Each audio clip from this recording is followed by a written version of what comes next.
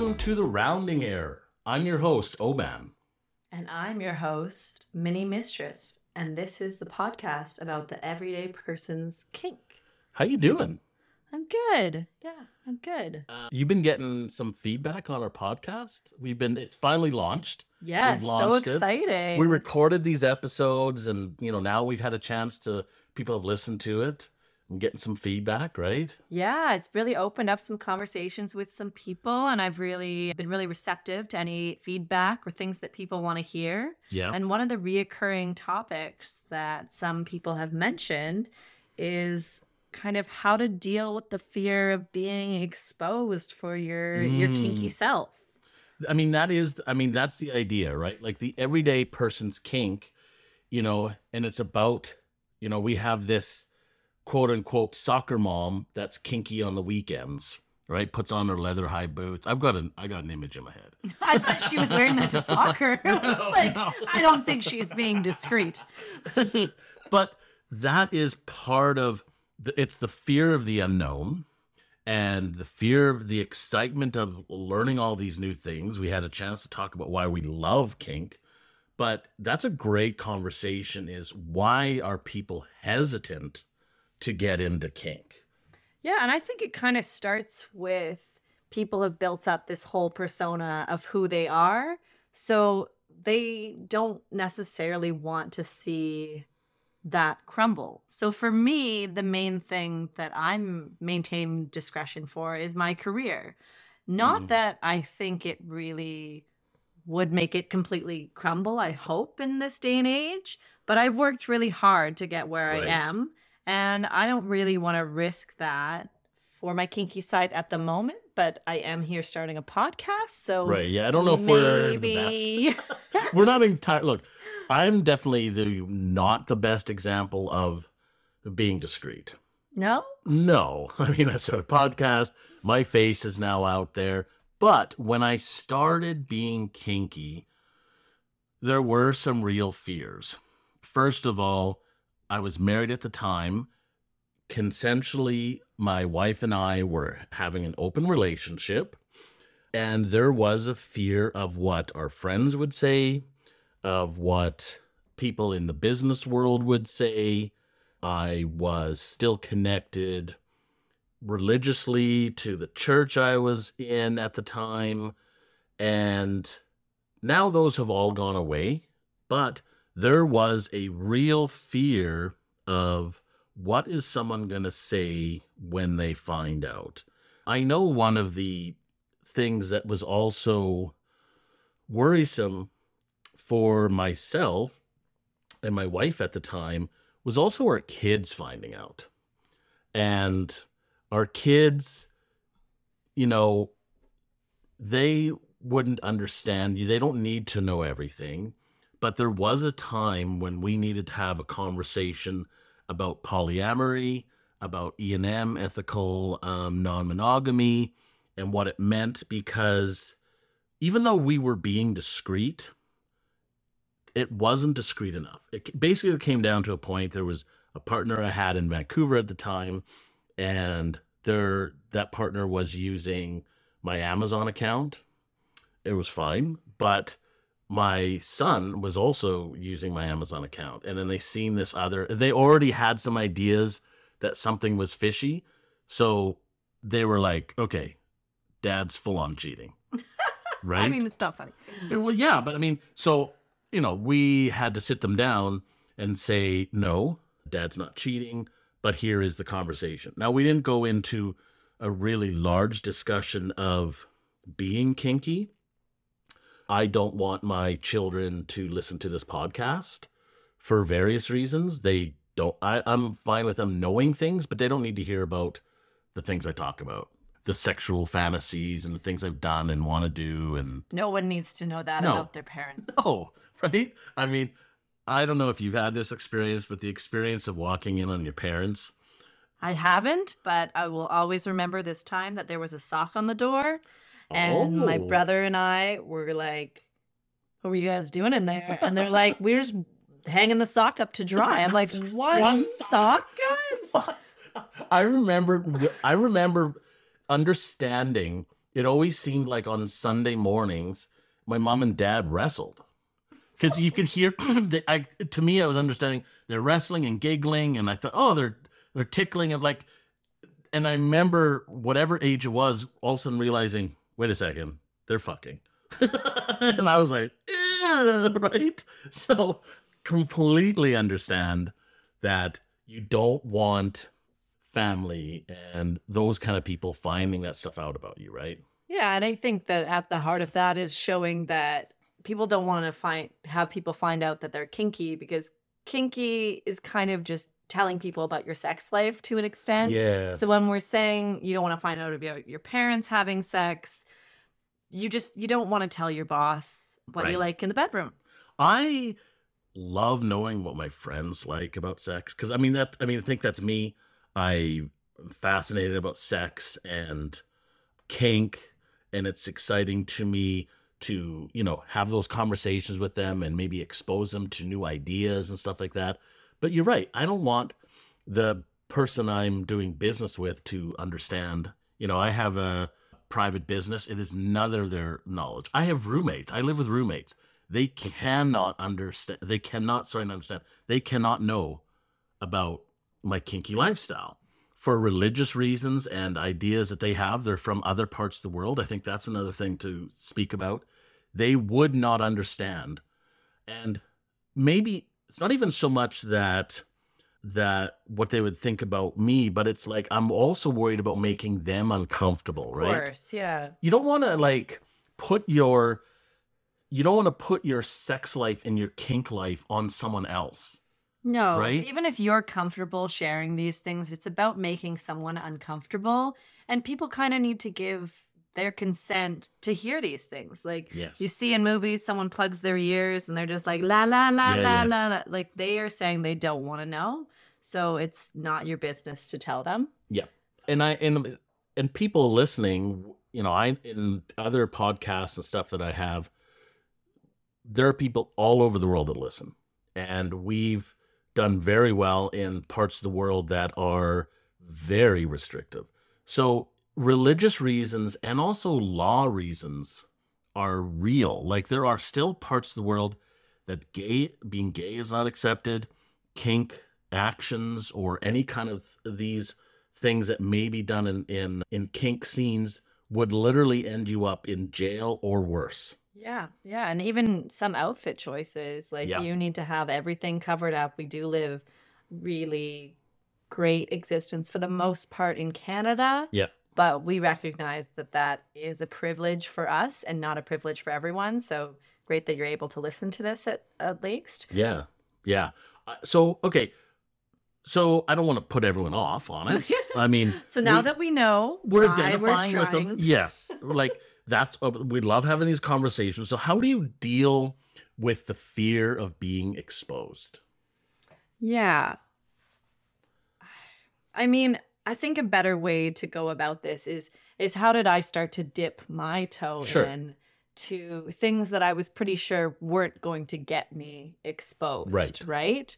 And for me, that started with FetLife. I'm not super active on it, but seeing people kind of celebrate who they are in this lifestyle or their partnership or how far they've come or even just writings or pictures, whatever they want to share and it being out there. That was a good way for me to dip my toe in. I don't have my face in any of my photos, just again for the discretion thing. Hmm. But that's kind of how I first started entering the community in that Right. sense. But I know that some people maybe are curious about how munches go. Oh, yes. So I find FET really good for learning about new kinks and learning about finding your tribe. But the biggest thing that I love about FET is access to events and munches. So if you're a person listening and you're wanting to know about how to find your community, how to know things, and you're wondering, I'm not sure about going to my first event or my first munch. And a munch, I'll explain to those, is something that was started on FetLife where a group of people at a scheduled time meet in a public place. So it'll be a restaurant or a pub or somewhere public, and nobody is in kinkwear. All right. Nobody, and it's under a nondescript name, and you get to meet other people that are kinky in a way that if someone came into the public place, they would just see a group of people sitting together. And I know that at first people can be really nervous about joining a munch. Lots of times you will see at a munch, you'll sit down at a table and you'll notice like 2 or 3 people sitting at another table and they keep looking over. And you know they're newbies, right? And they're a little nervous about coming over. And depending on the host, because different people can host it, sometimes they may go over and introduce themselves. But also you may need to understand that maybe the first time they just want to like watch. Like maybe they don't want, maybe you want to just see what goes on and make sure you're okay with it. What I want to state from the beginning, in events and in munches, it is a written and an unwritten rule that discretion is number one. So we know when we go into events, we met an event, you cannot take pictures in an event. There are people that do take pictures, but they ask first if you want one, like there are professionals that are there. But you don't have to do any of those kind of things. You cannot use your camera. You cannot video anyone. And secondly, people also don't necessarily use their real names. Like we use our kink names, OBAN and your mini mistress, right?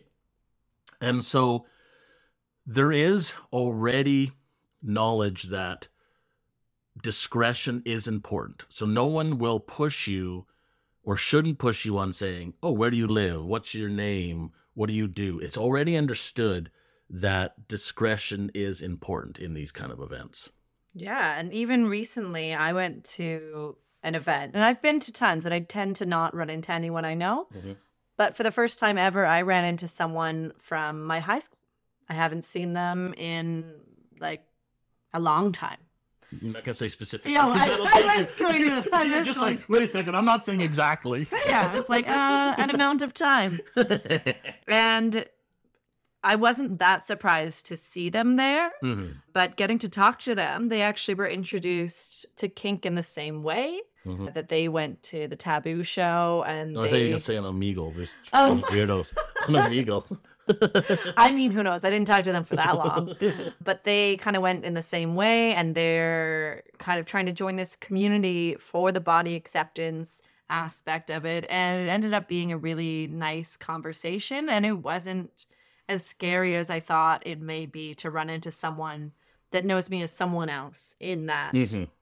in that way. And I hope that anyone that has the same fear would have the same experience as me. Like they are at the same event as you. They're at the same munch. They're there as well. So yeah, I think some of the other things to be aware of at these events, you can wear a mask. So I'm not saying you need to be in like I wear a full latex head mask, but you can go in there wearing some sort of face mask, some sort of eye mask. Like you can go in there being discreet. Completely unrecognizable. Yeah, like sometimes at a door, the doorman will need to see your ID, but you can just be with them and they can just see your ID and check, so you can get into the club or the event. But in amongst the event, you do not need to show your face or whatever. The other thing is you can just be aware of what's going around the event. So sometimes like the smoke pit is on a main street. So maybe you want to avoid the smoke pit if you're a person that smokes. Sometimes there's another place that you can go smoke, or if that's what you want to do. I know some of them have more private spots that you can do, but maybe, just don't go out for a smoke because that's going to be a much more visual idea, right?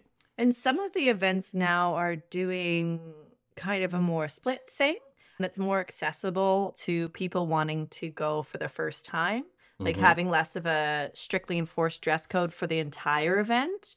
Sometimes the dance floor has no dress code, but the dungeon does. Yeah. So you can kind of get a feel for the people that maybe are going to the dungeon the first time without actually going yourself. And then you've got yourself to an event. Maybe you've made some friends in the dance floor that also kind of want to go to the dungeon eventually, but they just wanted to make some connections. So mm-hmm. there's ways to dip your toe in without jumping in.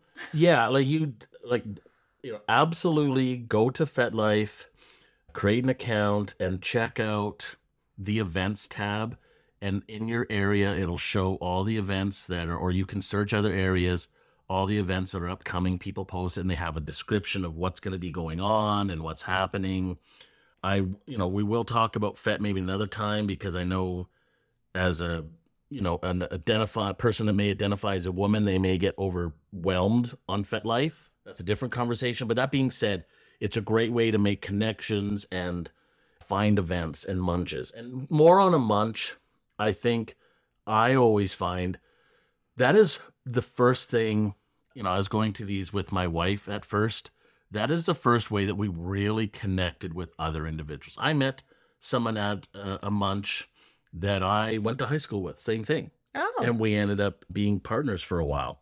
I was their dom, if you could imagine that. Wow. And they're a phenomenal person that I've been able to connect with. And it was really just by understanding that everyone is easygoing, consent and discretion is the biggest part of it. But you can also go and just sit on the side and watch it. You can also see who's going to go there. Maybe you want to go with another person, maybe the partner you're with right now, or a friend or something. You can go there. They're really welcoming, and it's a great way to kind of connect and meet people and learn some stuff. And maybe it takes you a while before you go to like a full-blown event party or something like that. Yeah, and personally, I haven't actually been to a munch, so that is great to know that there's the Let's people. go to a munch. Yes. Yeah, it's a blast. I can't sit on the side and just watch you. Sure. Yeah. Okay. Yeah, you can voyeur it. It'd be cool. I know. I was gonna say that the voyeurs of the munch. The other thing you kind of raised was your first experience at Taboo. Taboo is coming up here in Vancouver, where we record. And that is a really good way of kind of exposure. It's a public event that's 18 plus, and it's a great way of just kind of going and seeing stuff. So you're not playing or anyway. There's no play. There are some sides, but it's basically a trade show for sex and kinky things. It's a great way to kind of learn about new fun things, see some cool stuff. Yeah, there's shows, there's drinks, there's a dungeon area. So if you are hearing us talk about some of these events and you haven't been, a lot of them will have booths, outfits, are booths as well, and toys. So even if you just want to go buy a fun new vibrator, we gotta totally have a whole worth it. Conversation about vibrators and toys. That'll be a good one. I gotta test out a bunch for this conversation. Good idea. I'll get right on it after I voyeur the munch or during. And Taboo is all over the country. They have them all over Canada, but I know down in the States they have these. May not be Taboo, but there's other events just like that, and I'm sure around the world you can find that. So, yes, the fear of being exposed is the reason that we talk about discretion, that we understand it. I was eventually all of those things, and I'll bring my experience into it a bit. I didn't want anyone in business to know about it. I didn't want my family to know about it. I didn't want my religion to know about it. And all of those things happened. And they weren't as bad as I thought it was. But there was some fallout. And sometimes maybe you do need to be a little bit more careful. But so we understand those ideas for being discreet. And I know I've mentioned it lots, but I want it to be aware into the person who is new to this or thinking of getting into it. Consent is number one, and number two, discretion is very important, and it's very understood in the community. Exposing someone, doxing someone, these are considered no-nos, and it's very much understood amongst the community, because even some of the things that we do, like you literally cannot write a contract that will allow you to do some of the kinky things that we do. Like some of the rough kink play and impact play is no, you cannot say that it's okay to do it. You cannot write a contract and say, this person is allowed to choke me out and beat me. even writing that down, it won't uphold in court. Yeah. And that's in Canada. It's a fairly liberal, open society. And all over the world, it's different. So we completely understand that doing these things, there is an inherent risk with it. But that also makes it fucking exciting, right? And what's life without a little fucking excitement? Oh my God, that's exactly why we're into it. Thank you, everybody, for joining us for this conversation. I don't want to scare anyone away, but there are ways to protect yourself, and we always want to encourage you, explore the unknown, explore the weird, because there's a lot more people doing it than you know, just like drugs. More on that another time. Yeah, okay. Where can our listeners find you? You can find me on FetLife. I am Mini Mistress, all one word. And where can they find you? They can find me on FetLife, OBAN 1794, and on Instagram, Stalkings, st.alkings. Thank you for joining us, everybody. Have an amazing time. Bye. Bye. Bye.